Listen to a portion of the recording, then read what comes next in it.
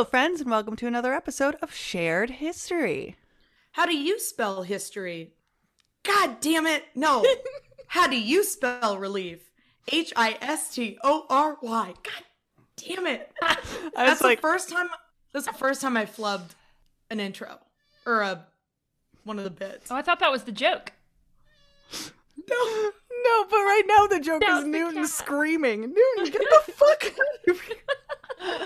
We are already off the rails. Oh. Hey, listeners, it's me, Cass. And it's me, Natalie. And if you hear a wailing cat, that's not a cat on a whaling ship. That's a cat that's wailing. That's Sir Isaac Newton, who apparently is guesting on this podcast. But listen, I gotta tell him it's gonna be crowded if he's gonna keep butting in here, because we have not one, but two fantastic guests tonight. They are 2/3 of the team at Sweet Bitter, a podcast about Sappho that we have talked about on the podcast before because I have a big old lady crush. And it's Elise Noor and Lisa Charlotte. Hello, ladies. Hey, thanks so much for having us. Thanks for coming on. And sorry that my cat is like trying to steal your thunder and your spotlight. We're a cat podcast, and that is what cats do. I'm not going to try to compete against him. He wins. Don't let Sir Isaac Newton win. He won enough in history and was not a good man. On that note, if you haven't listened to, I think the Meet Your Heroes podcast has an episode on Sir Isaac Newton, I believe. That is a large yike. Was he really shitty? I mean, was he a white man in history? I mean, yeah. All I know about him is, you know what's really sad now that I'm thinking about it? All I know about him is gravity and like apples. Mm-hmm. Yep, same. How about them apples? Two of my favorite things, gravity and apples. Yes. So we have two. I'm going to just call you guys both experts, even though I know Lisa will be like, no, I'm not an expert. Please don't. I think I can almost claim it now. I'm pretty sure. You've absorbed enough information about I guess Sappho. so. I mean, I'm sure if I was a white man, as we say, that I would have claimed expertise months ago. Episode 1, I know everything. Do we have the only podcast that exists about Sappho? I think so. So? I think that's expert status right there. Just by default. Take it to the bank. Normally, like, our guests come on with like a surprise topic, or at least Cass is surprised because I'm the one who has been told the topic in an email, and then I just pretend because I'm an actor. Then I'm like, oh my god, what a surprise! But we knew and also requested that you come on and talk about Sappho because Sappho has been on my topic list for a while. Like, eventually I'll do Sappho when I feel like I have the time to research and do that badass broad justice. But then thanks for, making my life easier so I don't have to do the work. I asked Natalie before because it usually is a surprise with us and when guests come on, like specifically what they're gonna do. And so I asked Natalie, I was like, so are they gonna do something like Greek literature? Nope, they're doing Sappho. Got it. Cool. I was going to be really mad if the Sappho experts came on and didn't talk about Sappho. If the Sappho experts were like, here's the truth about Isaac Newton. And like whole hog into. He just was like an egotistical. I mean, it's not about him. It's not about him. Ugh. I'm sorry, I got so worked up. Lisa and Elise. Well, first of all, also, like, shout out to Ellie, the third of very important of Sweet Bitter, who is not recording with us, but whomst we love. She is here in spirit. Yes, she surrounds us in all spirit. The time. You obviously super into and love Sappho. Do both of you love history in general, or are you more like you're very into just more literary history or ancient Greek history or queer erasure in history, or what's kind of like your feelings about history as a whole? Well, this is kind of a long-running fight that I have with my wife because she loves any kind of history. You could just be like, okay, so in 17, and she'll just be like, okay, yeah, I don't even care. I'm into it. I'm excited. Whereas I'm more into like sci-fi and thinking about the future and reading about new technologies. And I kind of always am living in the future, and she's living in the past. And but I think queer erasure history would be my most favorite kind because it's the kind that I wasn't taught in school, and so every time I learn a new fact, like, you know, about queer figures in history or people I didn't know were queer, or the stories that queer folks have to tell, I just feel like completely wrapped. I do like queer erasure in history and like women erasure in history, but my like thing, like what I studied at university is terrorism and extremism and identity.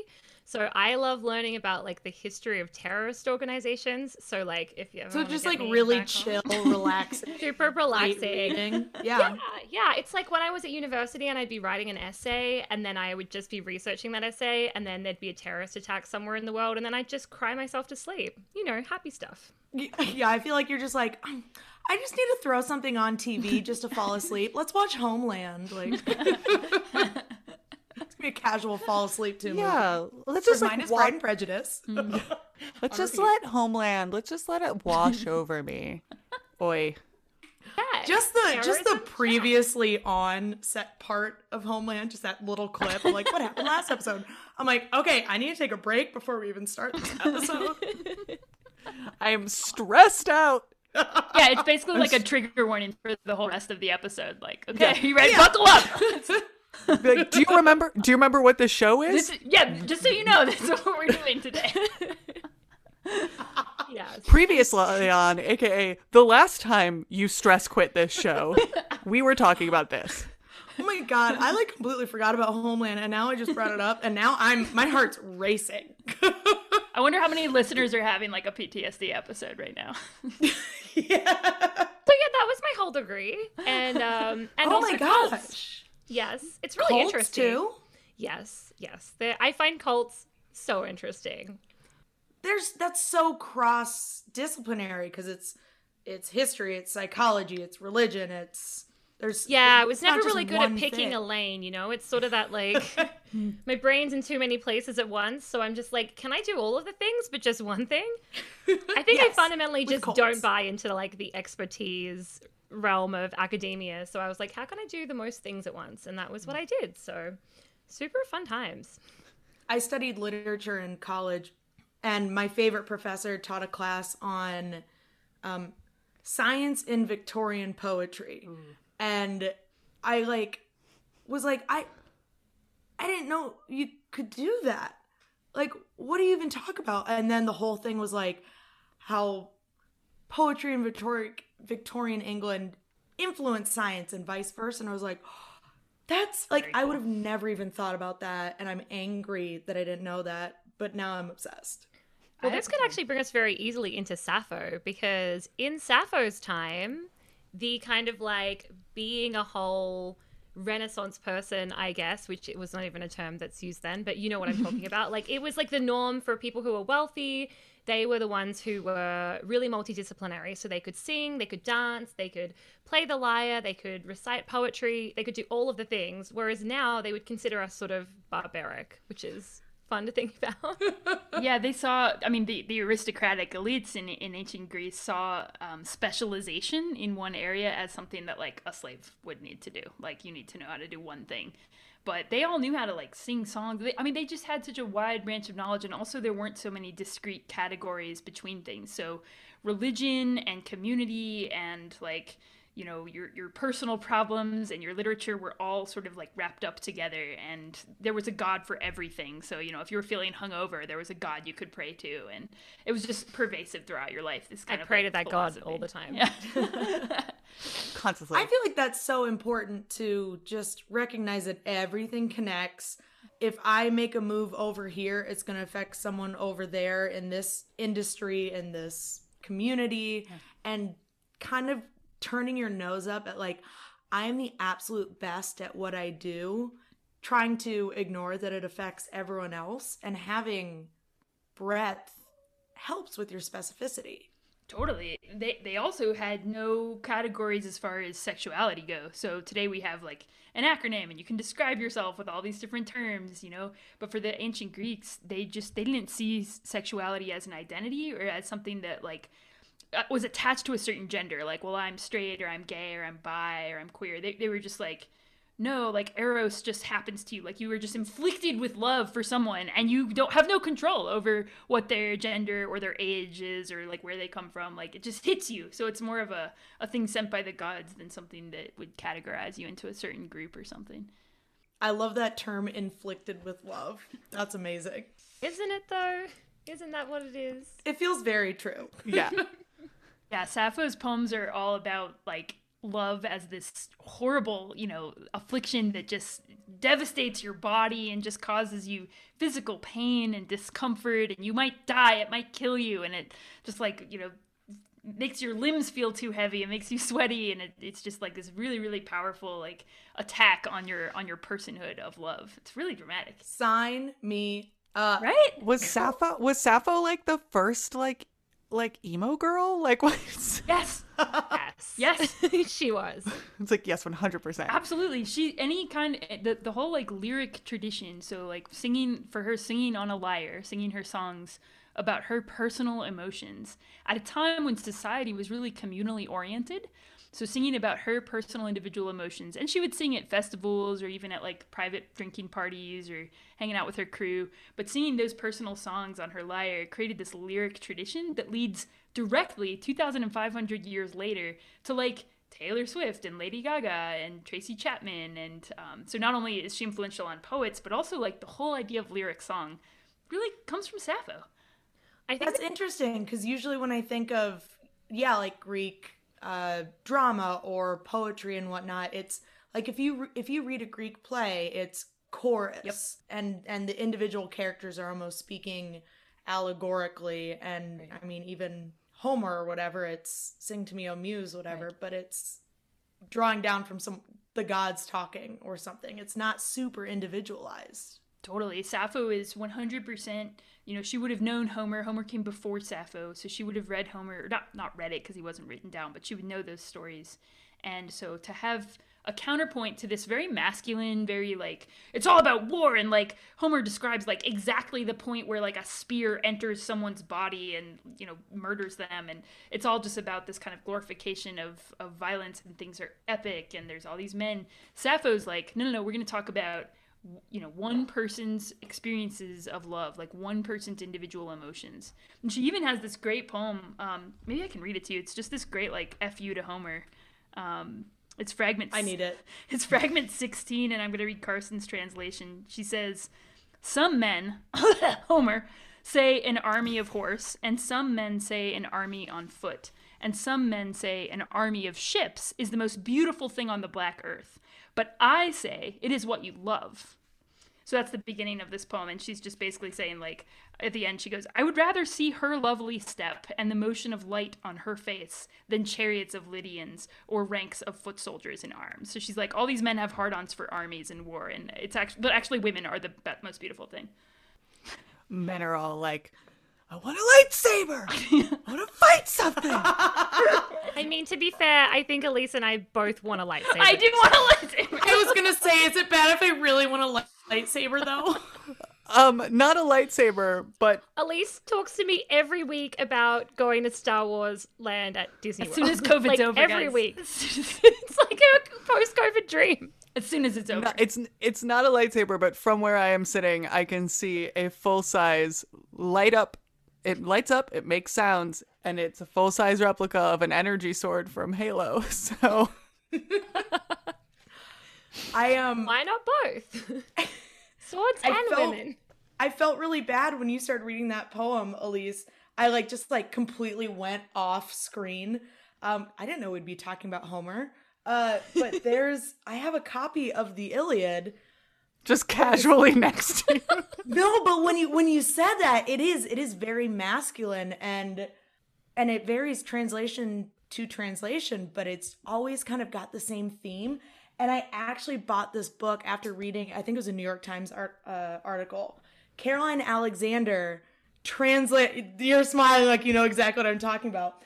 she's like the first, she's probably not the first female person to translate the Iliad, but it was like a big deal when she did it, the first like major recognized. And just like one snippet, maybe 6-7 lines of like the intro that they showed, like it changes the entire context of the whole epic based on not even taking it from a specifically female point of view, but like taking the masculinity out of it changes the entire setup of the story. Absolutely. When Sappho mentions anything from Greek mythology or from Homer, she's always doing this new take on it. And it's this subversive feminist take. So she pays attention, like the moment when when Hector's wife is brought in and, you know, she's kind of saying goodbye to her homeland, like Sappho focuses on her and not on Hector. And when she's talking about Helen, leaving for Troy with oh my God, where is his name going? Helen of Troy, and she was abducted by Paris. I'm trying to. Oh yes. my God! Yeah, there it is. That was me giving you a clue without saying it. It's been a big day.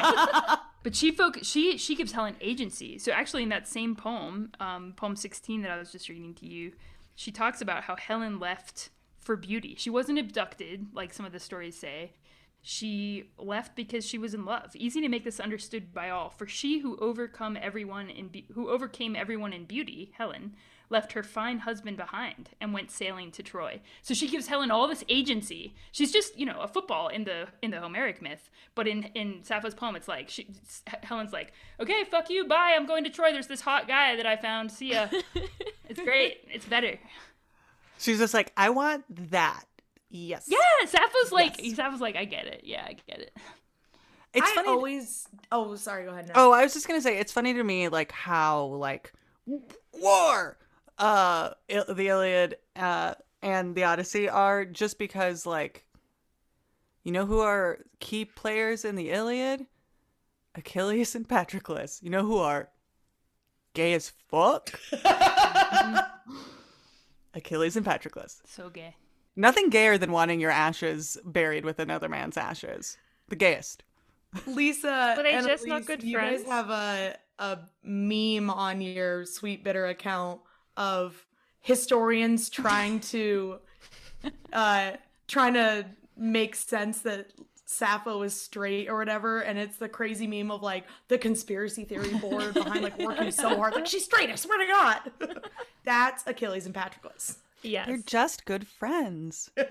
All good friends. Lisa finds us so many amazing memes, like especially on that topic, like historians being like, anyway, Sappho and her friend. I don't know where she finds them all. It's amazing. Her roommate. Yeah.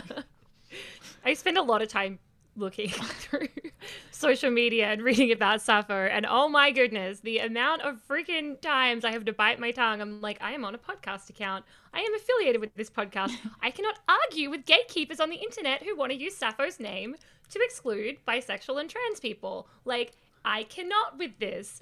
So it's just like a constant minefield, but lots of fun memes. In researching this podcast, and we just did a whole episode about Sappho's, the erasure of Sappho's queerness, because historians over time have tried, like you said, Cass, really hard to erase her queerness and make all these excuses. For a long time, it was to like try and save her from her like scandalous reputation. I'm putting all of that in scare quotes.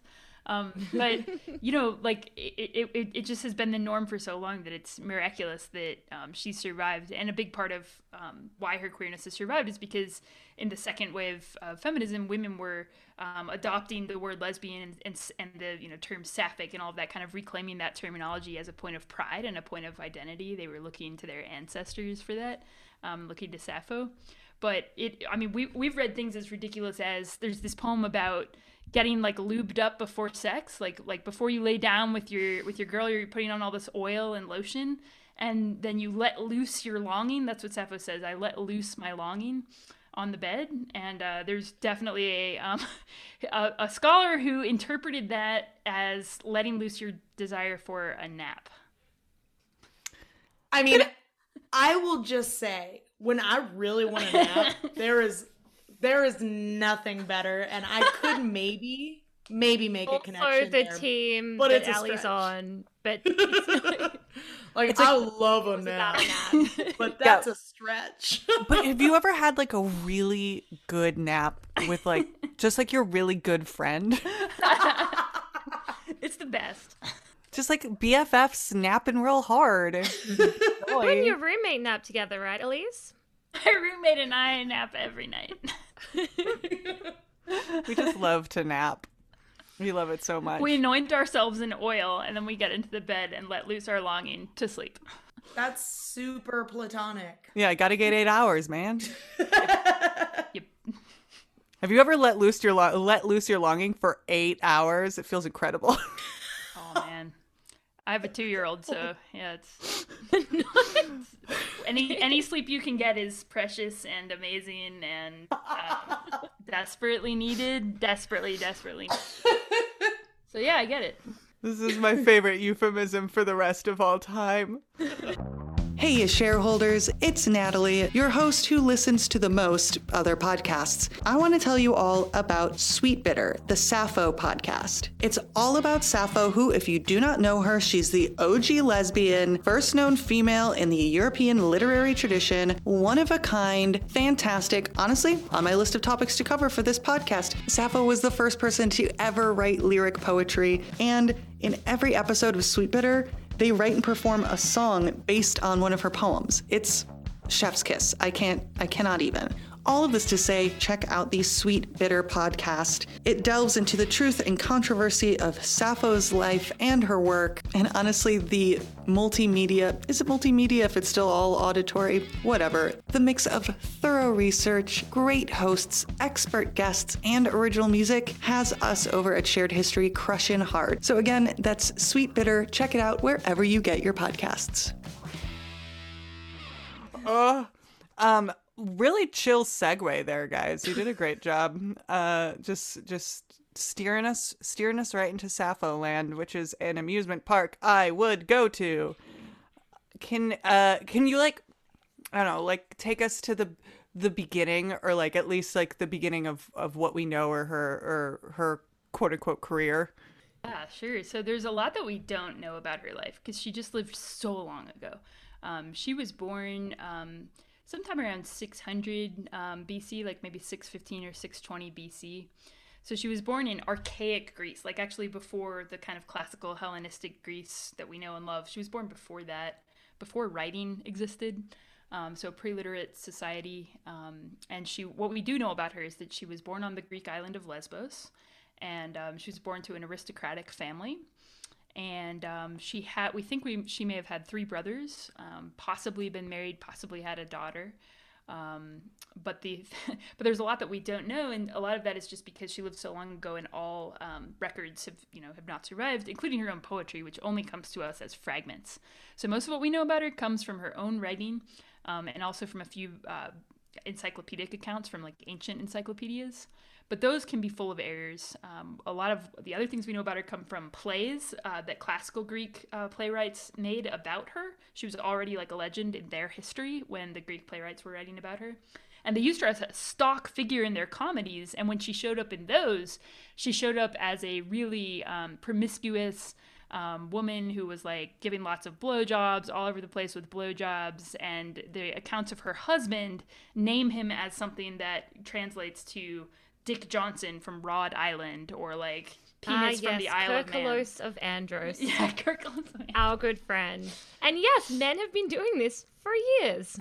For literally thousands of years. A penis joke is a classic goal era joke, literally.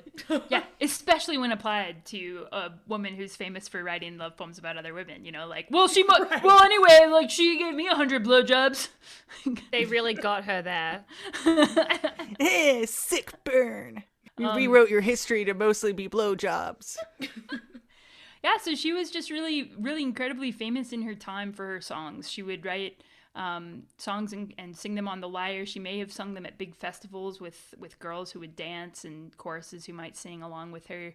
But her songs were definitely performed at weddings too. There's lots of wedding songs, some with her own great penis jokes about like the bridegroom having a huge boner and you have to like remove the roof on the building because his boner is so huge. It's one of my favorite Sappho poems. But then just a lot of really deeply spiritual and personal erotic poems about, you know, loving someone who doesn't love you back, or wanting to pray to the gods to make someone love you, and just poems of deep yearning and attraction and eros, and so that's how she became famous. And she really was so famous that by the time she was dead, people would have known how to cover her songs. People in ancient Greece would have known how to like perform a Sappho at an event.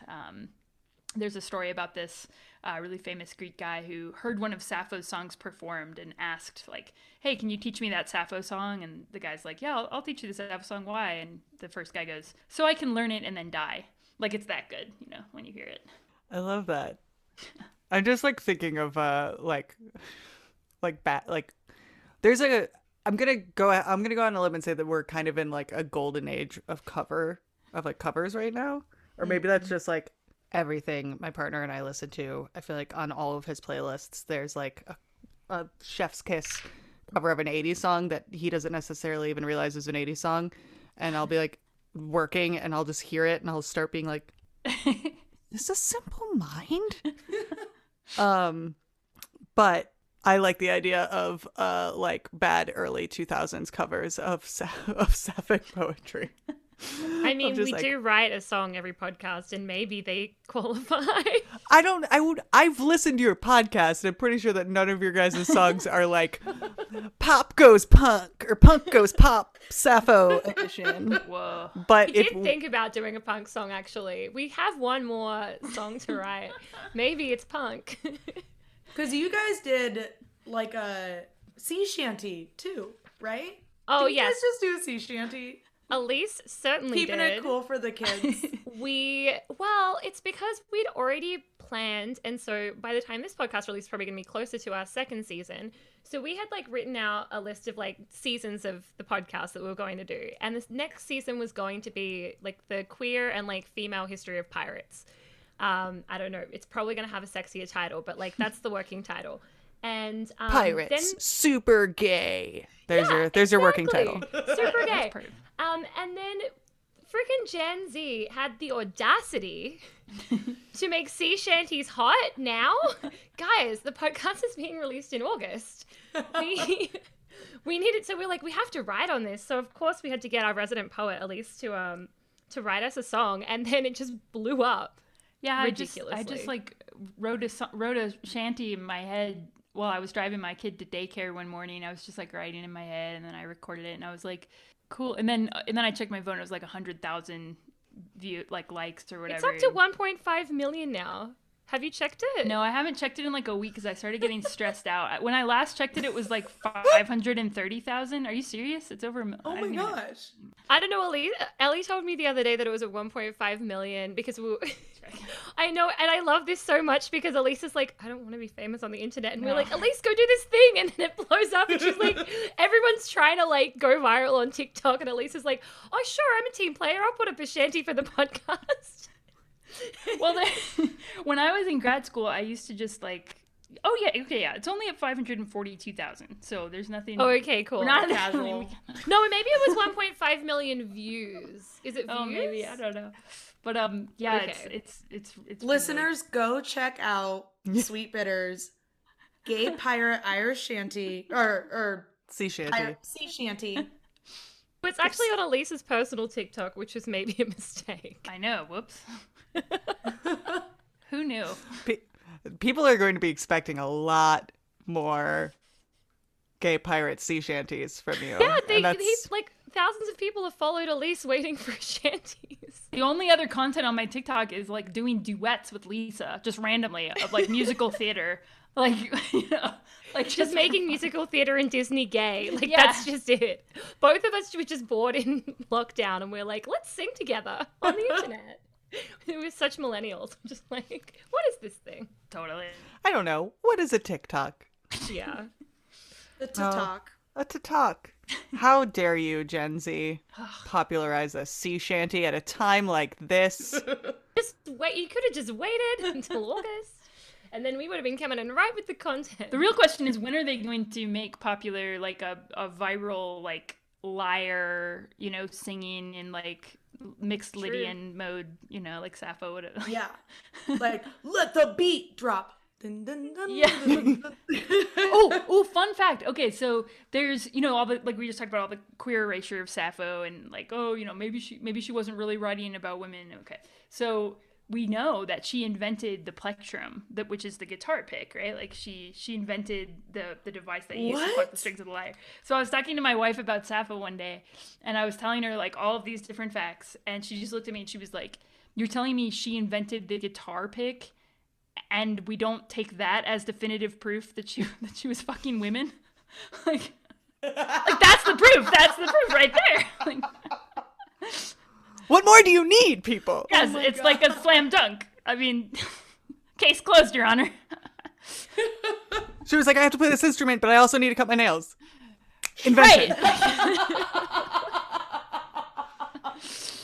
Necessity is the mother of invention. Yeah, Lisa had the brilliant the move phrase? of making one of our like pieces of merchandise on our website is a pick with one of Sappho's like lines engraved on it, and it's And amazing. actually, to complement it, Elise had the good idea of making Sappho nail clippers. So we sell nail clippers and guitar picks. It was your idea. I did not know that. We don't Sell have them in a merch 2-pack. at all. We should sell them as a 2-pack because they come from different people. But it was Elise's idea. So we actually, now I think about it, we don't really have a lot of merch, but we have But you have a nail guitar clippers, pick. a guitar pick, and t-shirts, and that's it. That's Yeah, but all it's What more really do you well need? targeted. We're like really going Yeah. for a certain audience. And what is the nail clippers say one of her like sexier lines, right? Oh, Into man, desire into I come. desire, into desire I shall come, or something like that. Yeah, desire. A good night's sleep. I shall come. Yeah. Like, she had some, like, sexy lines, some sexy poetry and stuff. I right? feel like, Elise, you should read Fragment 31 at this point. Yeah, 'Cause okay, it so really this is her Is like the correct number poem one for this moment. Yeah, this is her number one hit. Like this is like her top. This is, you know, her top single.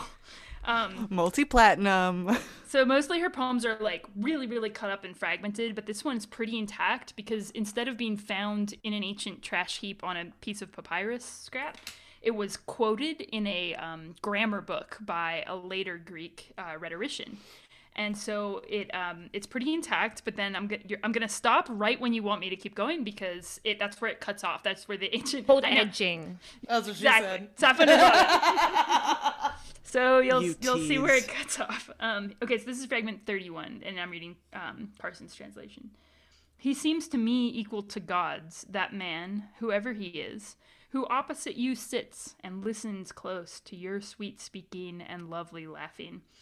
Oh, it puts the heart in my chest on wings, for when I look at you, even a moment, no speaking is left in me. No, tongue breaks, and thin fire is racing under skin, and in eyes no sight, and drumming fills ears, and cold sweat holds me, and shaking grips me all. Greener than grass I am, and dead, or almost I seem to me. But all is to be dared, because even a person of poverty... Even a person in poverty what? I know! You set that up so well. Like, but you're gonna go talk to her anyway, but you're gonna get over yourself and go, like, interrupt this man who's talking to her? Like, what? I also think it's worth mentioning that, so we spoke to another translator of Sappho's work, Diane Rea, on the podcast, and she told us that greener in grass is sort of like saying that I'm wet. So basically this is WAP. This is the wet ass pussy song. Yes. Is what this song is. Yes. Yeah, because when we hear greener than grass in this poem, while she's watching her beloved talk to a man, we think she means jealous, but we attach green with jealousy in our, like, you know, contemporary use of language. Sappho and the ancient archaic Greeks had no connection like that. Instead, greenness was really associated with like fertility gods and like the new wet earth and the trees and so that's super erotic. I love learning like idioms that have lost their meaning because they're so old or whatever. Because I studied like more British and Victorian poetry, and to die, like death, dead, means like to have an orgasm. Petit mot in French, the little death, is an orgasm. So in a lot of this poetry, I like didn't know that, and then looking back, I'm like, oh shit! All of this like love poetry where they're like, oh, to breathe, to die, whatever. Like, it sounds so dramatic. Like, I'm gonna die because I love you so much. It's like, damn, you horny as hell. So now I've got green grass, and that's a fun one to know too. Totally. And just to go back to the Homer connections, Homer had used green to also kind of mean like something about like being on the battlefield and being like overcome by like, fear gripping you on the battlefield. So there's just like all kinds of layers of meaning here with like how like the just catastrophic impact that this love she feels is having on her body.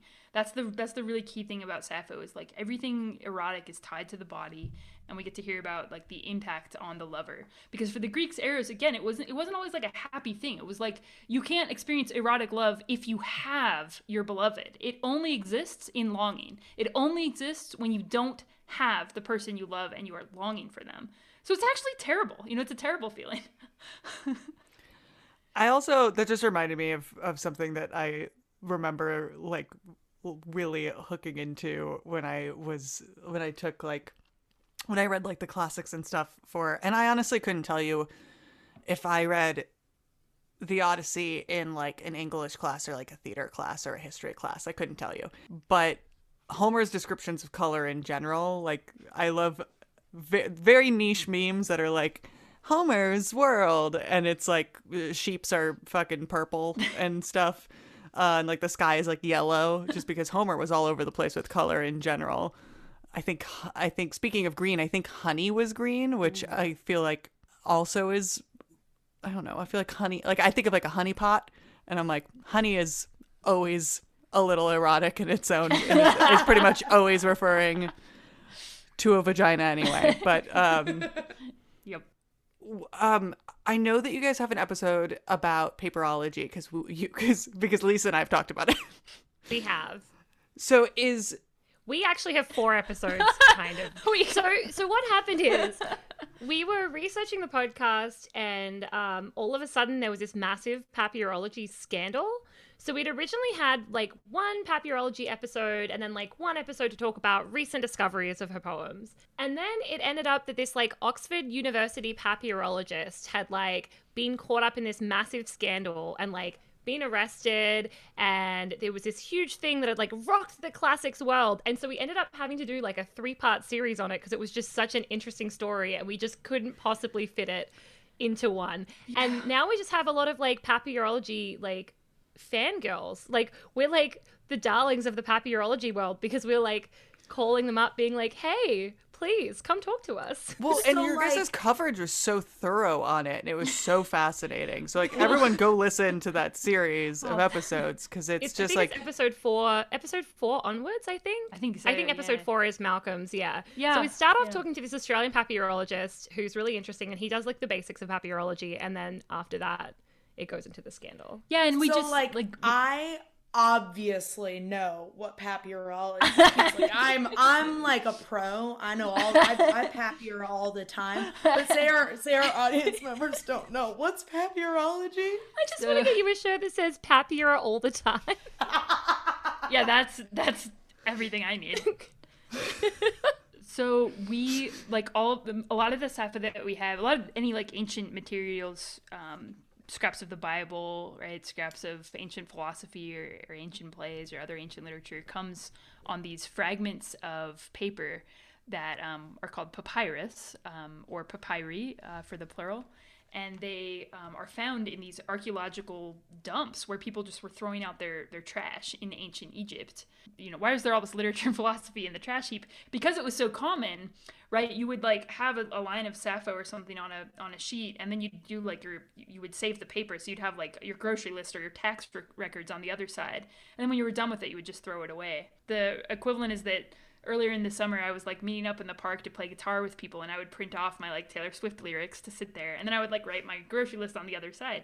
And so it's like I threw that away in their recycling bin, and then if someone 2,500 years from now came and found that, they would have like Taylor Swift on there. So I don't think it'll last in Denver. I don't think it will either. Yeah, that's important actually. So the reason a lot of this stuff survives is because the paper, the papyrus paper, is made from the papyrus plant, and it has like a special chemical composition that just survives really well in the desert climate of Egypt. So papyrologists find these little scraps and they literally piece them together like puzzle pieces to try to make whole texts. And there's a lot of ethics wrapped up in that, and that's why we needed a 3-part series for our scandal episode, because there's a lot in there about like colonialism. A lot of these artifacts were taken out of Egypt during the colonial 19th century by England, and they currently live at Oxford, and it's like these are Egyptian artifacts that were basically stolen.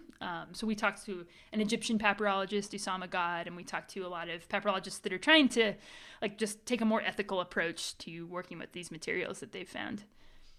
Yeah, one of the other ways they take them as well as off mummy cartonnage. So they basically, obviously mummies are like paper mache, and so they basically would like take these dead people from history, and they're kind of like make the choice that it's more important to get historical pieces of literature than to respect the dead. Because that's their choice. And so that's been a really contentious thing as well, is people taking literature from mummy cartonnage. Which is so interesting, because the people that do that seemingly are like huge fans of learning about Egyptology, mummies, all of that stuff, when literally the whole point of that culture was respect for the dead.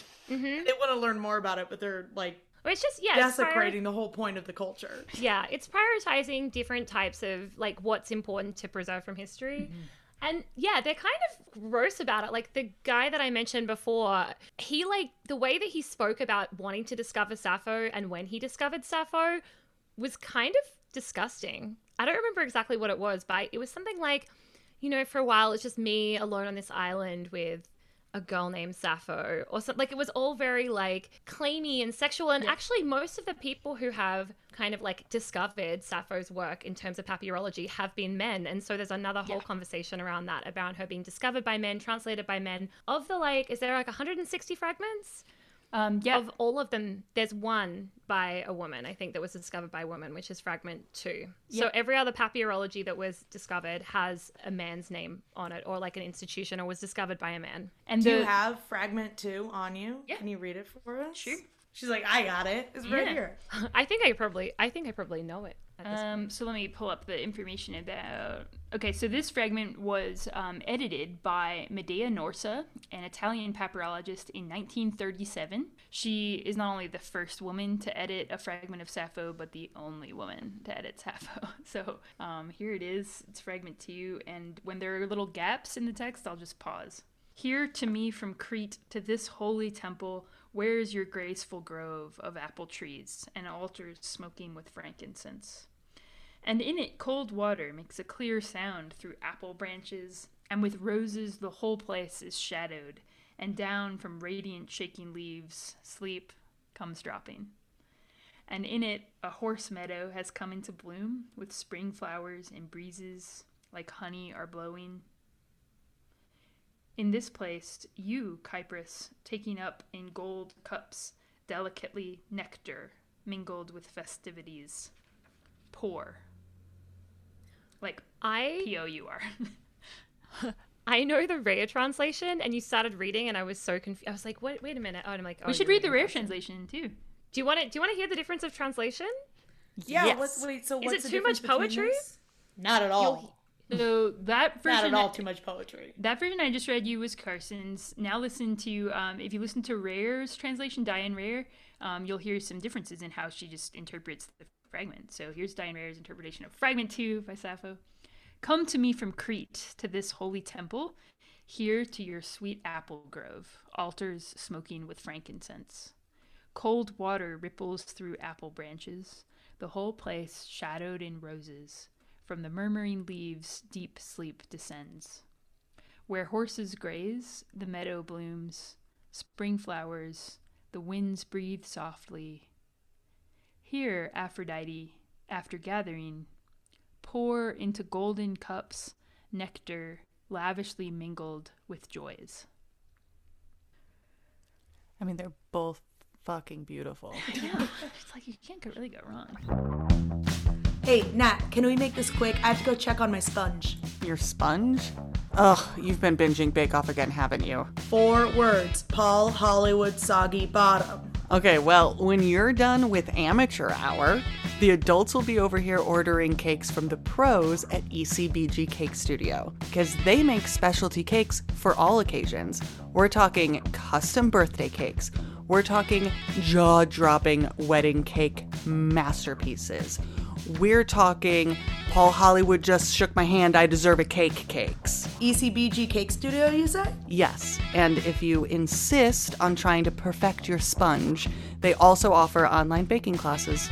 So follow at ECBG_studio on Instagram or visit their website ecbgstudio.com. Well, we had a whole episode about just the differences that different approaches translators take, where they leave gaps in, where they try to fill gaps, where they like under or over translate, how they might. Diane Rayer talks about spending like 30 years thinking about one word in her translation of Fragment 1. So yeah, every time you read a different translation of Sappho, you're gonna get something new. So you said you've spoken to translators, yeah, of Sappho specifically. Yeah, the person who just translated that last poem, we spoke to her extensively. She's been amazing. Yep. And because I don't know a whole lot about translating. Like, honestly, going back to Caroline Alexander's translation of the Iliad, until I read that article, I'd never really thought about it much. I've read different translations of poetry from whatever and been like, well, this is not even the same poem. Right. It must be excruciating being a translator and like trying to let go of your ego and like, this is what I want it to say, or like, this is how I feel it should be, and this is what the author intended. And did I change the meaning completely? Did I fuck it up? Did I make it better? Did I make it mine as opposed to letting it be the author's? Like, that sounds like being like a referee at like a basketball game, which I don't know if y'all are into sports, but that just seems like the worst job to me in the world as far as stress. So spoiler alert, a lot of men in history have put their words into Sappho's mouth and have just been like, I think Sappho says this, and also this poem has a title now. Yeah, it's really, I mean, so like every translator has so many choices they have to make, not only about which words to translate and whether to keep the language feeling more archaic or more modern, and words have connotations like the green thing we were just talking about. They also have to think about sound. Like, are you going to preserve the rhyme or the meter? And these ancient Greek poems had really complex meters. So they have all these choices to make. And Diane talks about it on our podcast, Diane Rayer, in really like philosophical terms. Like, you know, what am I sending out to do? And how much access am I trying to give the reader? She also made a lot of ethical calls about like pronouns, where like throughout history, translators have made decisions about what pronoun to make Sappho's beloved, and Rayer's like, no, like Sappho writes poems about women, so I'm gonna make the pronouns she. And just looking really closely at even like gerunds and participles for these little grammatical clues about what someone might be talking about. A lot of translators of Sappho are also scholars of, you know, the classics or of ancient languages in general. So they are up to date on all of the different new historical discoveries that are being made. So every time they come out with a new edition, it's informed by new research on all these things, and it's just so exquisitely, intricately crafted. It's also cool because she listens to our podcast now, which is amazing. But she also is very sure to let us know if we've said something, which is good because we make mistakes all the time. And she's dedicated her entire life to Sappho, and it's like. But it's actually good how incredible. little she's contacted us when you think about it, because like, she's only really said one or two things, and we're like, okay, they're super easily fixable. It's actually kind of good, but it does make me feel like my parents were really parents like that. Like, they're like I'd finish a singing performance, and they're like, cool, so you did this, like, that was my whole childhood. So I'm just like, oh, I'm back there. That's great. She's like our podcast mom. It's amazing. Yeah. Well, and like you said, like, you are the only, like, you're really the only Sappho podcast, and like Natalie and I are telling lesser known stories from history. So like, we want to let people know about this little known thing, but also we don't want to be like, this actually happened and we know everything about it, and then be like, that's not right, or we're just trying to, you know, we don't want to get out false knowledge, but we want to clue people into what's going on, and there's a lot of pressure there. Yeah. And sometimes whenever filling in like context behind something, which I feel like is when you mentioned, Elise, like, a lot of the people who are translating are also just like scholars, like they're classical scholars. You would have to be, because there's so much things, there's like so many levels that you need to know to be able to translate a word, because it's not just like, it's close to this word in modern Greek, so it's this.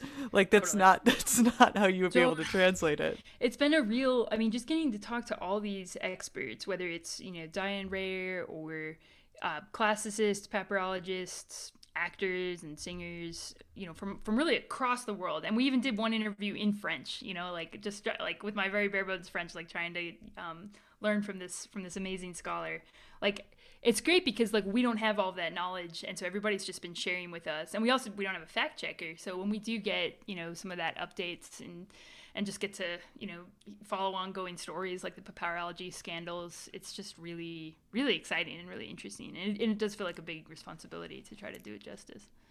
Did you guys ever think, when you were like, we're going to have a Sappho podcast, that you were going to get to, like, follow a current event through your podcast? We didn't expect that at all.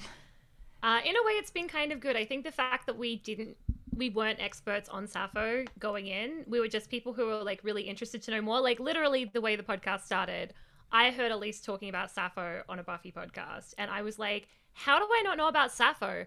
And I went and like looked up Sappho podcasts, Sappho resources, and they were all really inaccessible. And I was just like, how did nobody ever think about doing this? And also, it's just ridiculous that we know Homer and Ovid and all of these people, and we don't know Sappho. Like, most people don't know Sappho. It's just, it boggles my mind that we could, that she's an undertold story from history. It's just not okay. And so this is why the whole podcast exists. Now you know how I deal with things. And I mean, like, the papyrology scandal, like the intricacies of it are just really kind of like, it's kind of like suspenseful to even, you know, think, like, follow all these updates being made. So the Oxford papyrologist got himself in trouble by basically allegedly stealing artifacts from the Oxford collection and selling them to Hobby Lobby for their Museum of the Bible. And the only reason, and then Sappho gets caught up in it. It's a really long story, but the only way any of this was uncovered, because he tried to cover his tracks and he like erased card catalogs, and like there were backups on microfiche and all this stuff, but that he didn't know about. Yeah, but it was like these everyday, like, you know, academics just kind of getting pissed off and doing like amateur detective work. Like, that's how this case was cracked, is like these people just really wanting their field to take these ethical concerns more seriously and to you know, to just do more, take more responsibility around like the impact that, even though we're studying these really ancient artifacts, Egypt still has its culture and its people living there now, and this stuff matters to them, and so we have to be really careful, and we have to take this really seriously. Yeah, I feel like, you know, when a historical or a literary scandal is legit when microfiche comes into it and you need to start scrolling through that stuff. Like, it just looks legit. And the biopic they're going to make about this in 10 years, like, we got to get that microfiche scene. Yep. There's going to be a scene where this guy who is selling stuff to Hobby Lobby is like, and I would have gotten away with it too if it weren't for you meddling microfiche. Or like the Italian freaking papyrologist who was just sitting at home with her mom with COVID and was so bored, so she started like trawling through eBay. she started trawling through eBay to see if anybody was selling papyrus, and then she pretended to be somebody else, and she started connecting with this guy, like literally just the most ridiculous. She's just catfishing. Totally. him. Totally. Catfishing Yeah, Papyrus. she got his number. I mean, she's just a hero. And then he started making death threats to her. This isn't the Oxford guy. It's a different guy. But like, yeah, these are like kind of heroes. One of them was going through a PDF auction brochure. One of the guys we talked to was going through a PDF auction brochure from Christie's for a big lot of mummy cartonnage that might have papyrus scraps on it. And he was looking at like the metadata of the images in the brochure and what dates the images were taken and cross-referencing that with the dates things were sold, and all of this to just prove that, like, you know, this guy's cover story didn't add up. And it's like, you know, these are detail-oriented people who really know their shit and really, you know, are protective of their territory. And it's just been cool to see them like put that to such good use, you know? I can't wait till we write the hit novel, The Sappho Code. I mean, Oh my god. Just wrecked Ariel Cass's Sabah, whole life. who we spoke to, he has a book out about not Sappho specifically, but about the Bible scandal that sort of goes alongside of it, called Veritas, which I haven't read yet, but it's like I'm not buying any books till I move house, but when I move house, I'm going to buy it and read it because it's super interesting. Yeah, I started What's his reading name? it. It's really good. Ariel Sabah. And the book is called Veritas. It's about the fabricated gospel of Mary, gospel of Jesus's wife. And I'm also just, in reading his book, like learning more about the Gnostic gospels, which I didn't really know anything about. And it's really super interesting. Which are so much more interesting. I and fun. know. They are. They are. I Nerds. just had this beautiful moment where I'm like, I spend so much of my life now just talking to super, super nerdy people. And I love it. I'm so happy. I went to Catholic school for 13 years, and so like a lot of the Gnostics or whatever were taught in the approach of like, well, these were the heretics, and they had like kind of these gospels where I was like, wait, I want to know more about those. That sounds fucking interesting. And there's so much cool shit to do with Catholicism and Christianity that they don't want to tell us. Oh, no. And that's why it's interesting, because there's some shit. And maybe that's season 3? Yeah, hopefully. We're thinking about it. There's all kinds of cool shit. I mean, speaking of WAP, like... Sorry, Always. that was just the best segue ever. Always speaking of WAP. Speaking of WAP, I mean, like when you read Song of Songs in the Bible, like, or Song of Solomon, it's called both Song of Solomon and Song of Songs. It's just WAP. It's just like your honey dripping down, and I'm gonna taste it, and it's just straight up sex poems. Straight up sex poems. And I'm like, where is this when I went to Bible study in youth group when I was a kid? Like, where was this shit? you know what? Old Testament is sexy. Yeah. And like aggressive, and like there's a lot going on there. Like One of my good friends texted in a group chat the other day, just as like completely out of nowhere, just said, does anyone want to do an Old Testament book club? I was like, I mean, That one? I'm not going to say no, especially if we're just sticking to Old Testament, because the Old Testament slaps. I Okay, remember, so if you like, start that, just hit us up. Yeah. yeah, I'm down. But the problem is that we would all take it like way more seriously than the rest of them. I And did we'd be like, well, I did a Bible study Actually. like in grad school with all like older queer folks, and it was incredible. We were just reading like the Genesis myth and being like, this is really non-binary, and I love it. Like, you know, because there's like 2 Genesis myths. The second one is very like less gendered, and anyway, yeah, there's like super weird stuff. Last night I was reading where Yael like stabs some king through the chest with like a stake from the tent. It's like, whoa, shit, she's fucking killed him right in the middle of this. the Old Testament is metal. It is. I was always so much more like going to Catholic school, I was always so much more fascinated with Judaism and all that stuff. And it was like, why? I was like, the New Testament's boring. Like, JC, I love the whole like kindness vibe you got going, but like at the end of the day, the New Testament is just repetitive, like, nice, let's love each other. And like that's a great message. Like, don't get me wrong. but the Old Testament is so much more Wait, interesting. though, wait. It's a great message. It's a bad story. I don't know, because my favorite thing about the New Testament is like when you really start looking at like how like Jesus gets really grumpy a lot of the times. The whole story is that he's like this like forgive everyone, but like through a lot of the story, like he's getting really pissed off. Like he's like at one point one of the disciples tries to give him a pedicure, and then another disciple is like, how many poor people could you have fed with that perfume? And Jesus is like, let me have my pedicure. Fuck off. I'm gonna die tomorrow. Let me have my pedicure.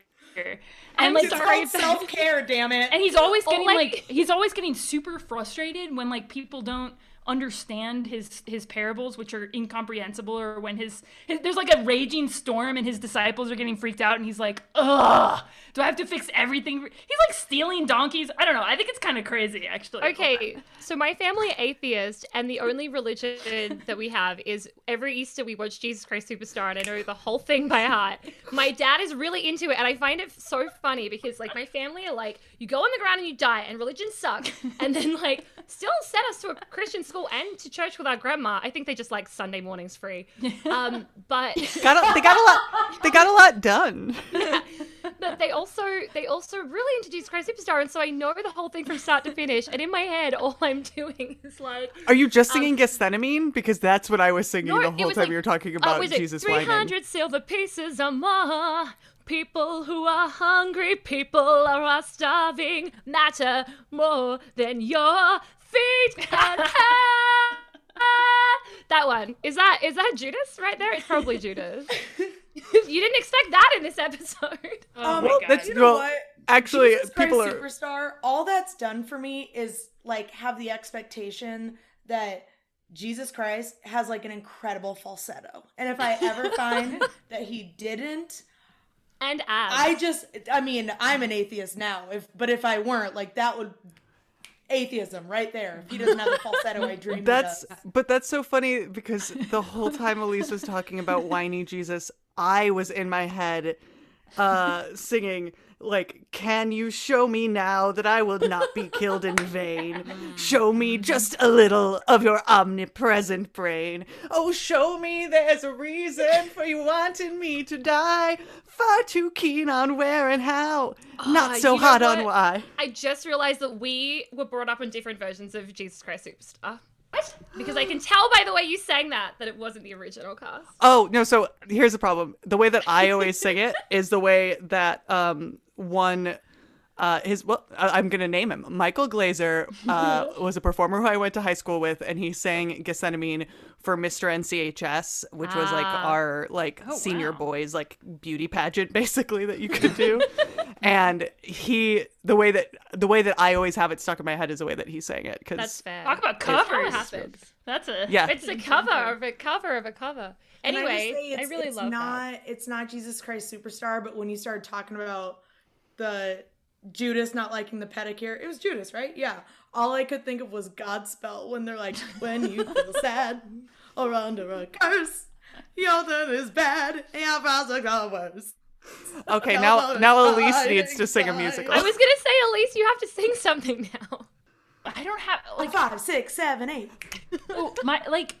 I get really like obsessed with like one thing, and so my only musical that like matters to me is The Sound of Music, which I could sing the whole thing. I have like gone into nursing homes and performed from start to finish all parts of The Sound of Music by myself for So while you were talking about whiny Jesus, in your head you were singing climb every mountain.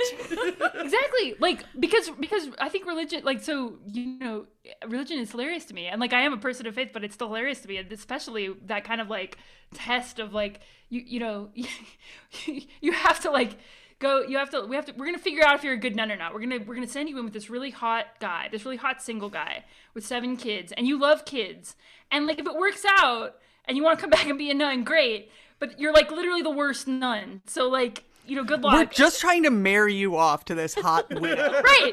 And then she comes back and Mother Superior is like, climb every mountain, which basically means go fuck the captain.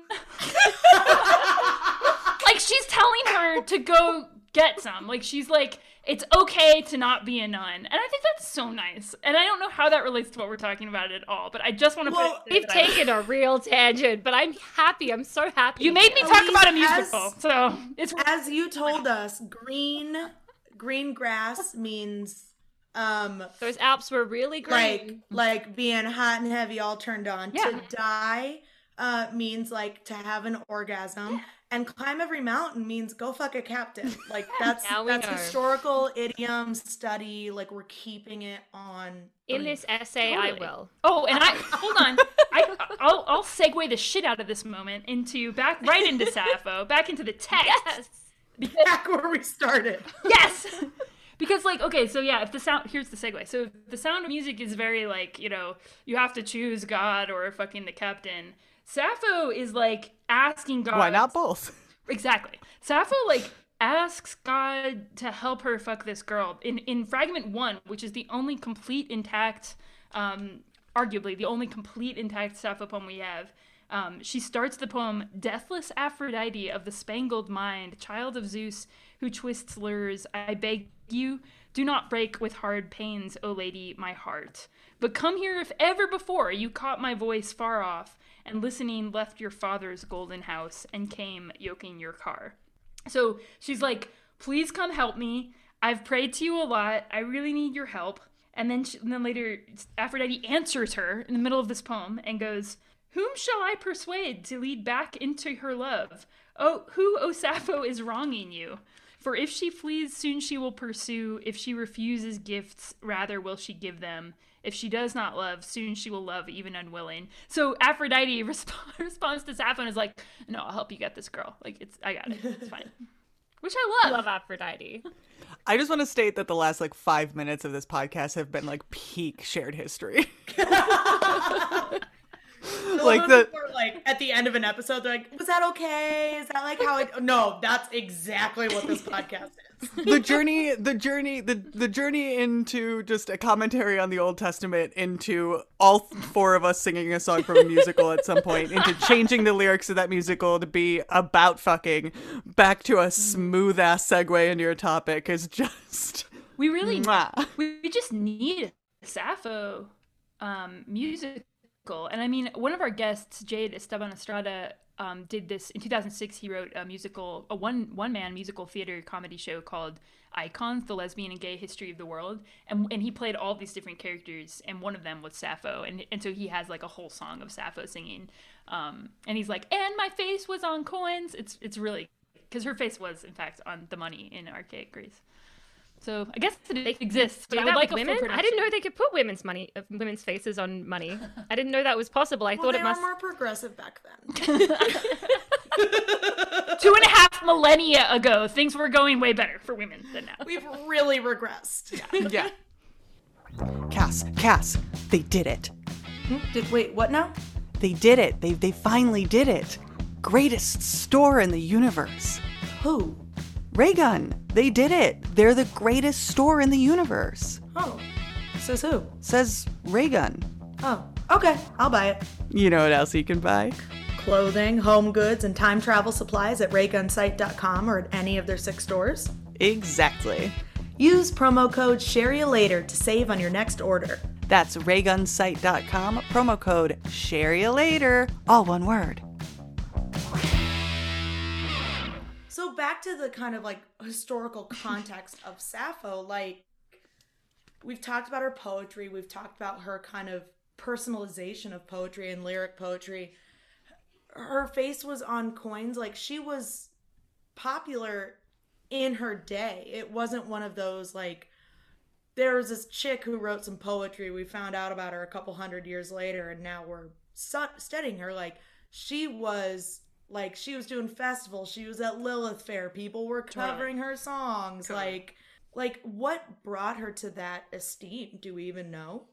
I mean, if you read, the ancient accounts are just that her work was that good. And it had to be especially good because she was a woman. So to be even allowed to sing and perform at these public festivals or weddings or whatever, she would have to be really, really, really, really good. And she just was. I mean, you can read I think it's important to note that she was from like a aristocratic class. So Totally. I think that like it probably She was helps. afforded more opportunity Yeah. based Totally. on that alone. Yeah. Although, Well, and just dissemination of information, music, literature in general. I guess that's more my thing of like, how did so many people hear about her? But she was Yeah. touring. yeah, she got around. I mean, like, yeah, and as an aristocratic woman, she would have been even like more treated like property too, like if she was married. So there's like just kind of a miracle in like in preserving any of her work, especially when you consider that she wasn't writing it down, most likely because she wouldn't have had written language. So people loved her poems enough, hearing them at weddings or festivals or drinking parties. They loved her songs enough to learn them, and then to teach them to generations of people playing Sappho's songs. And then at some point in classical Greece, people started writing her songs down. And then, you know, the people were copying them and making enough copies for a few tiny fragments to survive all the libraries being burned and all of that. I mean, it's like tragic that we don't have more of her work, but one theme that we come back to again and again on the show is that it's truly crazy, insane, miraculous to have anything at all from 2.5 millennia ago. But yeah, she was shit. She was really, really well known in her time. Is the numbering for the fragments like the order that they were found in? No, I think there's something to do with like editing them. So they were all found, and most of them come from this collection at Oxford, the Oxyrhynchus collection. So I think it has something to do with their editing scheme, but don't quote me on that. I'm not 100% sure where the numbers come from. Fragment 1 is the only complete poem that we have. Right. So that's the only one that has a name, which is Ode to Aphrodite. And then the rest of them, or I don't even know if it is the name. I think it's just what people have called it over time. Yeah. Because it's what it is. But that's the only full poem. So everything else is fragmented. And like some of them are really small. Like 168 is O for Adonis. That's it. Yeah, some of them. Hey, and that's fire. Like, Yeah. Some of them are just Like- one word. It's like, there's one that's like celery. Yeah. Fragment 179 in Carson is makeup bag. The fuck? Just the essentials. I mean, that's, yeah. It is fun. Like it's fun to just have. I only have Carson's in paperback, but Diane's releasing one this year, and I'm really excited. This one's just actually my favorite thing, and I don't know if this was on purpose, but I really hope it was. Is fragment 69 is just bracket sinful bracket. That's it. It just says sinful, and it's fragment 69, and I was like, that is not an accident. Like, Someone- how perfect is that? Someone did that. Someone has either a great sense of humor or just the stars aligned perfectly. Yeah, it's pretty incredible. It's a gift from But Aphrodite. Sappho, like, people's, like, high level, just, like, basic knowledge, if they know of Sappho, it's like, she's Greek, she's ancient, she's gay, and she's a poet. Like, that's kind of a lot of people's just general knowledge of Sappho, if they've heard of her in general. But there's so much more, like, she has a huge body of work, but just not much of it was written down, right? Not much of it has survived. Yeah, not much of it has survived because we know that, let me get the right number for you here. Yeah, so we know that in the Alexandrian library, Alexander the Great's library, there were 9 books of her poems, and that probably totaled 10,000 lines, and we only have about 500 lines left. And so we know that there was like from like the indexes and the like catalogs, we know that there was all of this and that it just didn't survive for a number of reasons. I mean, mostly just, you know, burning these libraries down during the Dark Ages, but yeah. So a lot If there was a great library, like, God damn it, if it didn't get burned down. but also One being, fact I found out. being a woman and being a lyric poet, which wasn't as popular as the epic poets, especially during the Roman times. Another reason her work didn't survive is because there weren't as many copies of it written down as other poets who were male or who participated in the epic tradition. Because I mean, the Romans were like even more misogynistic than the Greeks, and they just thought that like a woman writing was like a dog standing up on its hind legs, and it was like disrespectful and like you wouldn't if to teach a student Sappho's work in ancient Rome would have been like, what are you teaching them, porn? Like, what are you doing? Like that's wrong. You know, don't do that. They were very like pure moralistic and all that about that kind of stuff. Yeah. In your first episode, which is called Ode to Aphrodite, it's the first full or the only full poem.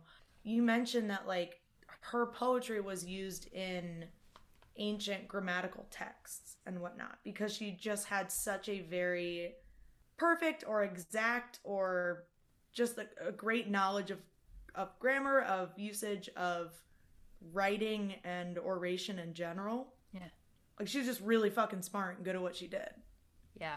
And it's pretty crazy that you can still read it, you know, all these years later and get something from it and relate, and even in translation and after, you know, all these thousands of years to still get something out of it, I think really speaks to just how on point she is. Lisa, did you have something to add? I was going to say, and the Sapphic meter as well, Elise. But actually, before I was going to say, I don't know if maybe you shared this or someone shared this, but there is a library, and I don't know if you can stitch this in earlier because I think it's hilarious. There is a library at Yale, I think, that's really beautiful, and someone posted a picture of it. And then someone wrote under it in a tweet, and they're like, fun fact about this library, if there's a fire, they remove all the oxygen from the building, killing everybody inside, but saving the books.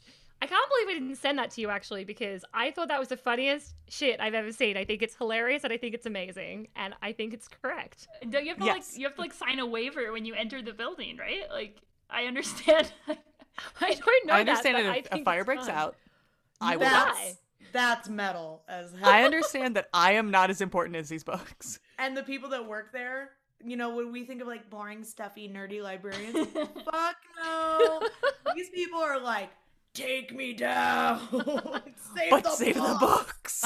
My university library at Regis University in Denver has, I think, the world's largest collection of recorder music, which is the only thing, you know, like that we have the only or the largest of at the I library. would believe that for It's Regis. a lovely library, but this is the one thing that's like, we have the largest collection of recorder music. And I'm like, you guys, we got to get more serious about preserving that recorder music. Like, fuck, we got to put in this Yale technology. Like, kill everyone, save the recorder music.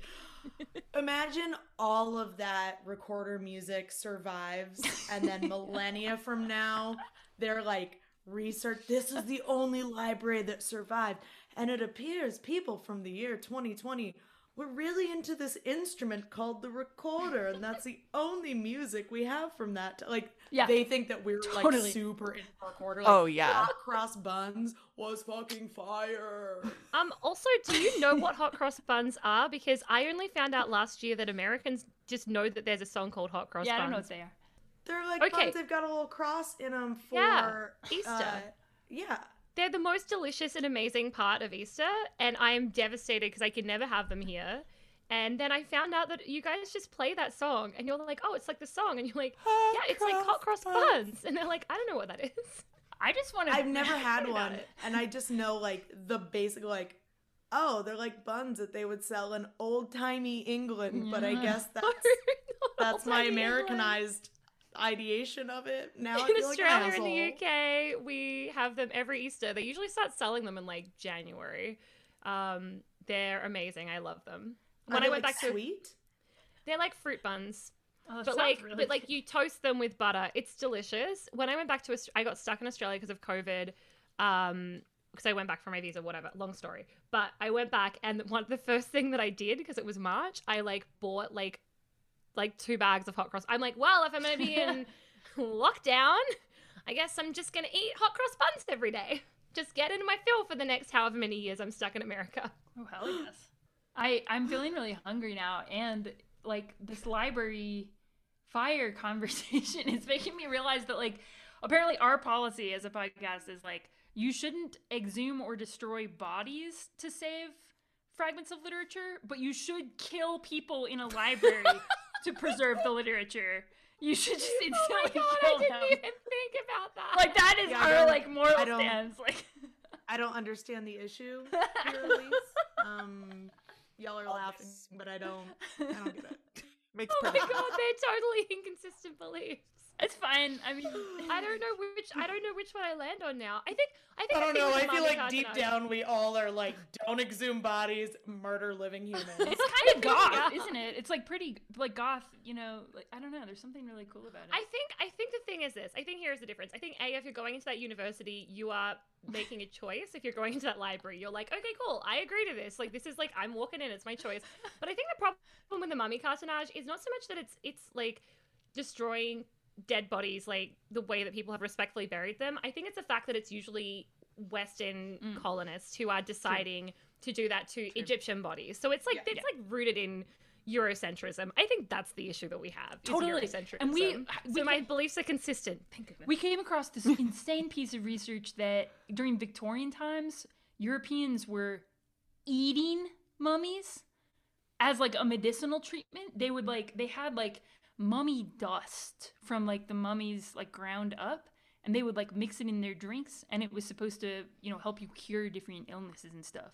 So straight cannibalism with the mummies. Victorians were like obsessed with Egyptology. Like it got really big around that so time, creepy. didn't it? That's so Yeah, creepy. we have an episode in our first season where we tell stories from our hometown, and I tell the story of my high school has a mummy. My high school has a legitimate Egyptian mummy, and I was like looking into the story of like how the hell we had a mummy, and it's just like, I don't know, this guy traveled a lot and a while ago, and then he like picked up this mummy at a curio shop, and then he had no kids, so he donated it to the school when he died or something. But it's just like, I don't. Is that the most affluent white suburb thing that could ever be? My affluent predominantly white suburban high school has a mummy. Wow. And her name is Butch. Yeah, her name is Butch. Oh, that's cute. Interesting. There's so much to unpack. There's a there. lot. I think I'm gonna need to sit with that one. Is your Yep. school mascot the mummies? Nope. Oh my god, it should be though. No. Of course. Redbirds, right? Well, yeah. Previously, the Redskins. Of course. Ooh. Of course it was. Yeah. Of course, it was. Mm. On that fun But now note- the Redbirds. But now the Red Hawks. Red Hawks. At least they picked a thing. At my wife's school, it was the Redskins, and they just removed skins, and now the mascot is red. The color red is their mascot. Oh, So it's like I went Denison to- University, the Big Red, and it's like the Big Red. It used to be Big Red Indians, and it's like that's horrible. But like the Big Red like birds would be great, or like it's a modifier. It's not a thing. There's a lot of things that are red. Yeah. my high school, like, were the Maroons. Okay, so it's the same Like, thing. like the color, mean- but also a maroon is like, I don't know if it's like a marooned pirate or Ah. like we're just the Maroons. In fairness to Big Red, that is actually my dad's nickname, and so you can have him as the mascot. Okay. He's like a 6'6" tall redhead man. Cool. So there you go. Problem solved. That Big sounds really Red. nice. Yeah. I'd love to see like, you know, like gymnasts wearing that mascot costume of like your dad as a, you know, like With my dad like this on the front. totally. Because like Yeah, but do not it. like a cartoonized mascot, just like an actual like decal Yeah. picture of your dad on the front. He would put on the most horrendous clothes that he owns, and he would do it. yeah. No, see, what I want is my least favorite thing in the world is when there's a mascot costume that is a person, Yeah. but it's not just like you dressed as that person. It's you wearing a person suit. Yeah. Like the Chicago WNBA, the Chicago Sky, they have Sky Guy as their mascot, and it's just there's just a person in a man suit. In like I think he's like a skydiver. Radio man. This is But a he's just, phobia. like- This is a real phobia people have. I just want to put that out there. Like I get it. Like trigger warning, we're talking about mascots. Yeah. I have a question.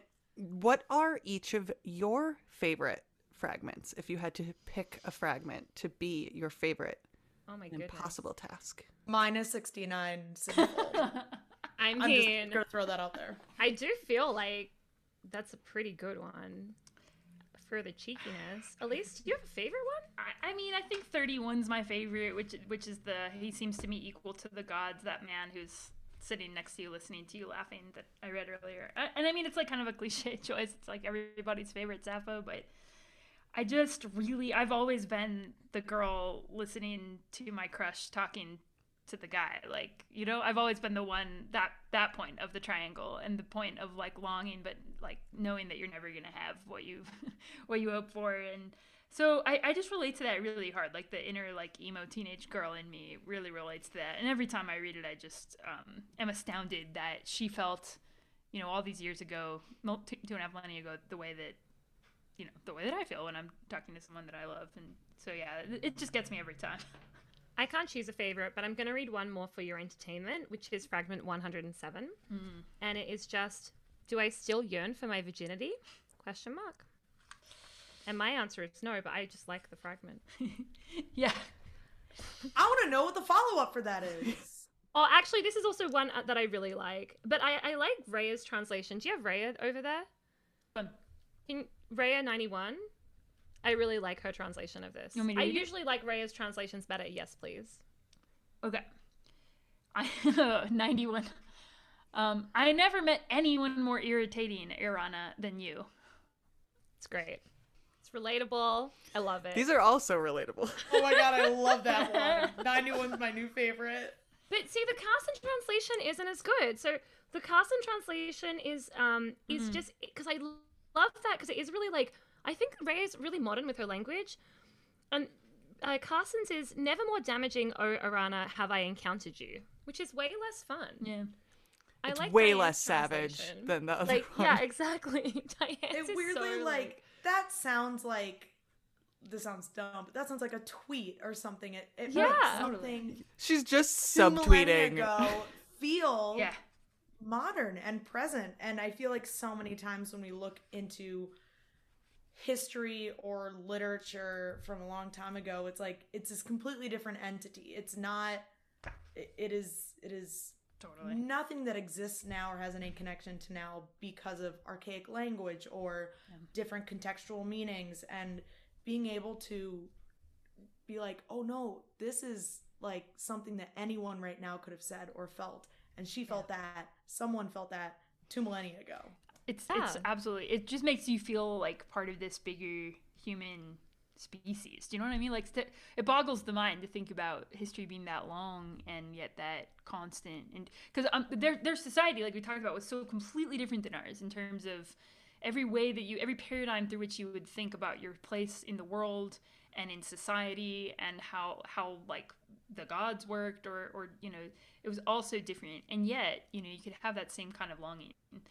I'm just remembering too, a good answer for me for that question should have been my very first book of, I write poems, and the very first book of poems I ever published, the epigraph for the front of it was just a really tiny Sappho fragment that goes, "You burn me," and I love that. Like, Eris as fire that can damage or, you know, come from within and without, and that it's full of life and energy, but also dangerous. It's just great.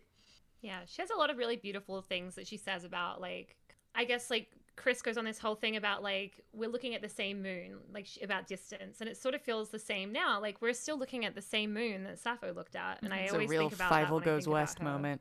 Yeah. Oh my god, I totally think of that every time. But Oh, who knows? I've Maybe been wanting they're to a watch big that fan movie of for so Sappho. long. I to watch it loved now. that song so much. I used to sing it all the time.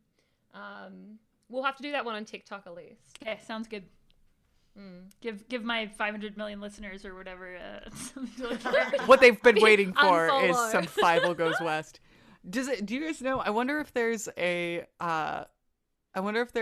Twitter account that is just Sappho fragments. There are two. There are at least two. Okay, because I was gonna say, just because some of the shorter ones, especially, Yeah. just Look up like that Sappho God. Irina one, just sounds like she's subtweeting this girl, and I love that's like my favorite. I love weird Twitter.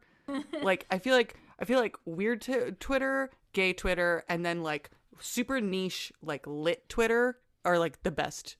Classic And also Twitter is also very fun. They do Phallic Fridays, and it's like no one asked for this. But they do it every week. They're like Phallus Friday, and they post like dick pics from history, and it's just like classics Twitter. I love you so much. I also just I love the Twitter accounts that are like there's one, I can't remember what it exactly is, but it's like basically tweeting.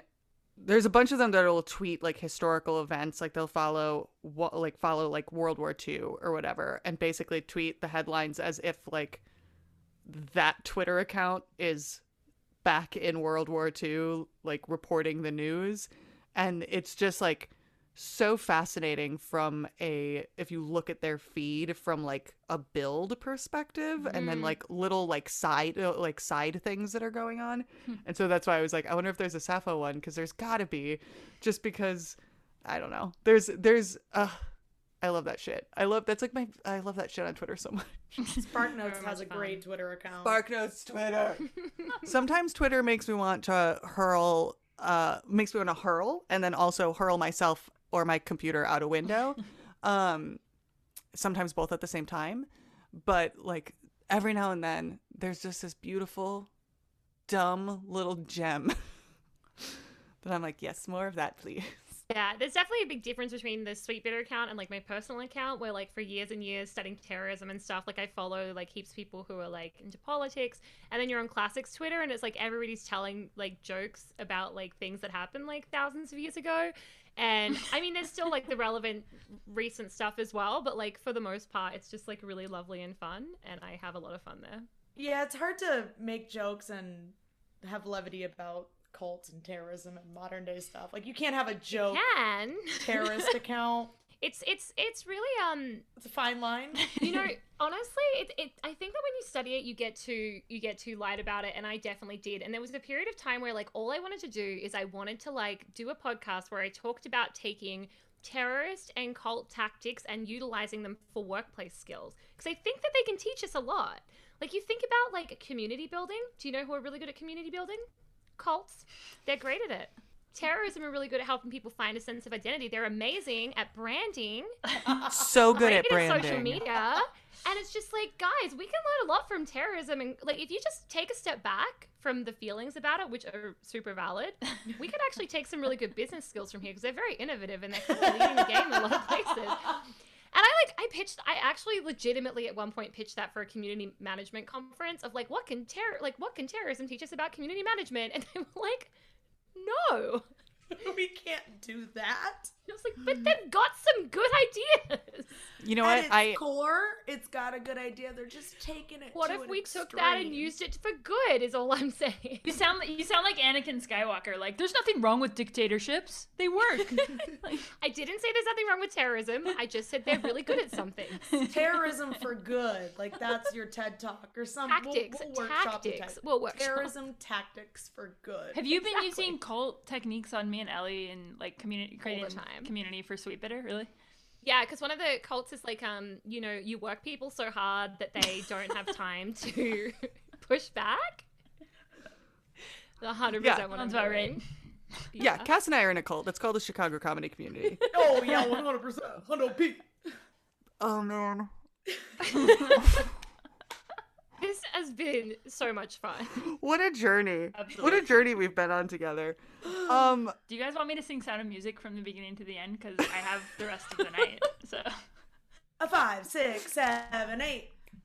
That is not how you would count. Okay, all right.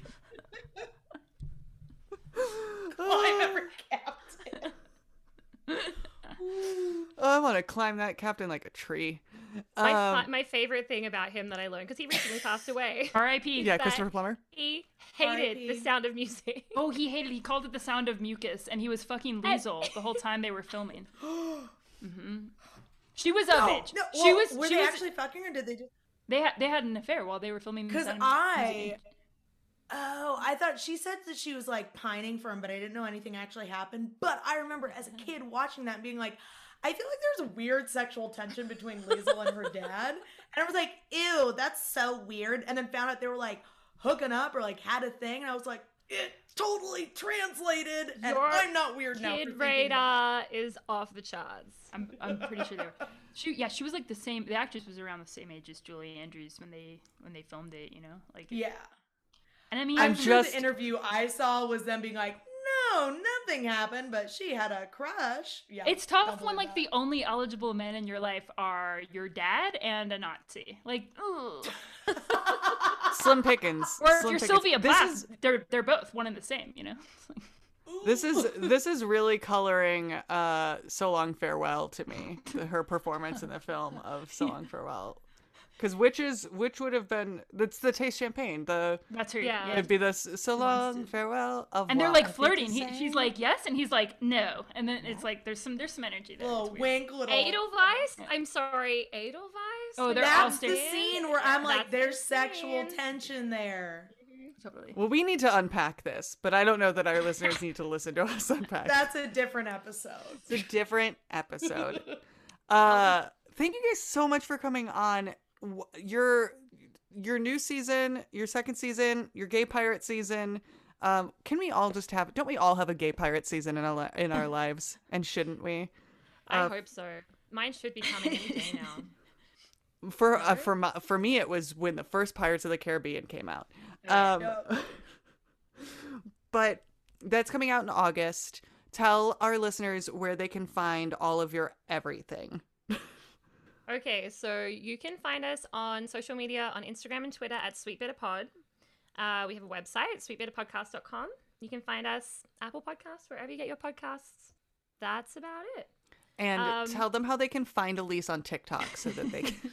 Oh, I mean... So they can demand by the time more this sea comes shanties. out, she may have deleted it. Elise, what's your TikTok handle? It's just my name, Elise Knorr, I think. Let me check. And it's literally the only social media you can actually find her on because she's a hidden internet person. I love it. I'm I on respect Twitter it. at Lisa Charlotte. Yes, you can find me there. And if you want to look at me and Elise do a lot of gay duets, my TikTok is also Lisa Charlotte with 2 E's. And similarly, you can find a bunch of visual aids and tidbits from this episode from us on our Instagram and Twitter, which is at SharedPod. We talked about correcting people earlier. I think it's hilarious that I think that the only corrections that people have reached out with have been when we mistake a pop culture reference. That's like nobody has ever corrected. And I'm like, why? Nobody's corrected any history nonsense. It almost feels rude to have a guest come on and be like, if you have questions, corrections, or suggestions, but we need it because eventually at some point Natalie or I are going to be like, well, it was really this band at this time for this random tangent. So yeah, like when we mixed up the verve and the verve pipe, that we definitely got called out for that one. Big But scandal. you can send those corrections. You can send questions, corrections, and suggestions of future topics that you would like us to cover to our email address. That's sharedhistorypodcast@gmail.com. Thank you guys so much for Elise, coming. thank you so much for coming on. Thanks This for has been a having us. blast. It's been Yeah, so it was much a real fun. treat. I did not expect the musical amazingness of this episode. I'm so happy. It had to happen. It's been building. We haven't had musical references in such plenty in an episode in a while. Yeah, we basically covered all of Jesus Christ Superstar. So we did the whole show. Until next time, our friends. Share you later. Special thanks for this episode go to Sarah Cruz for the show art, Gareth Spin for original music, The Bandit Trico for social animations, and Cass Maher for a magnificent edit. Thank you for playing Arcade Audio. Play more at arcadeaudio.net.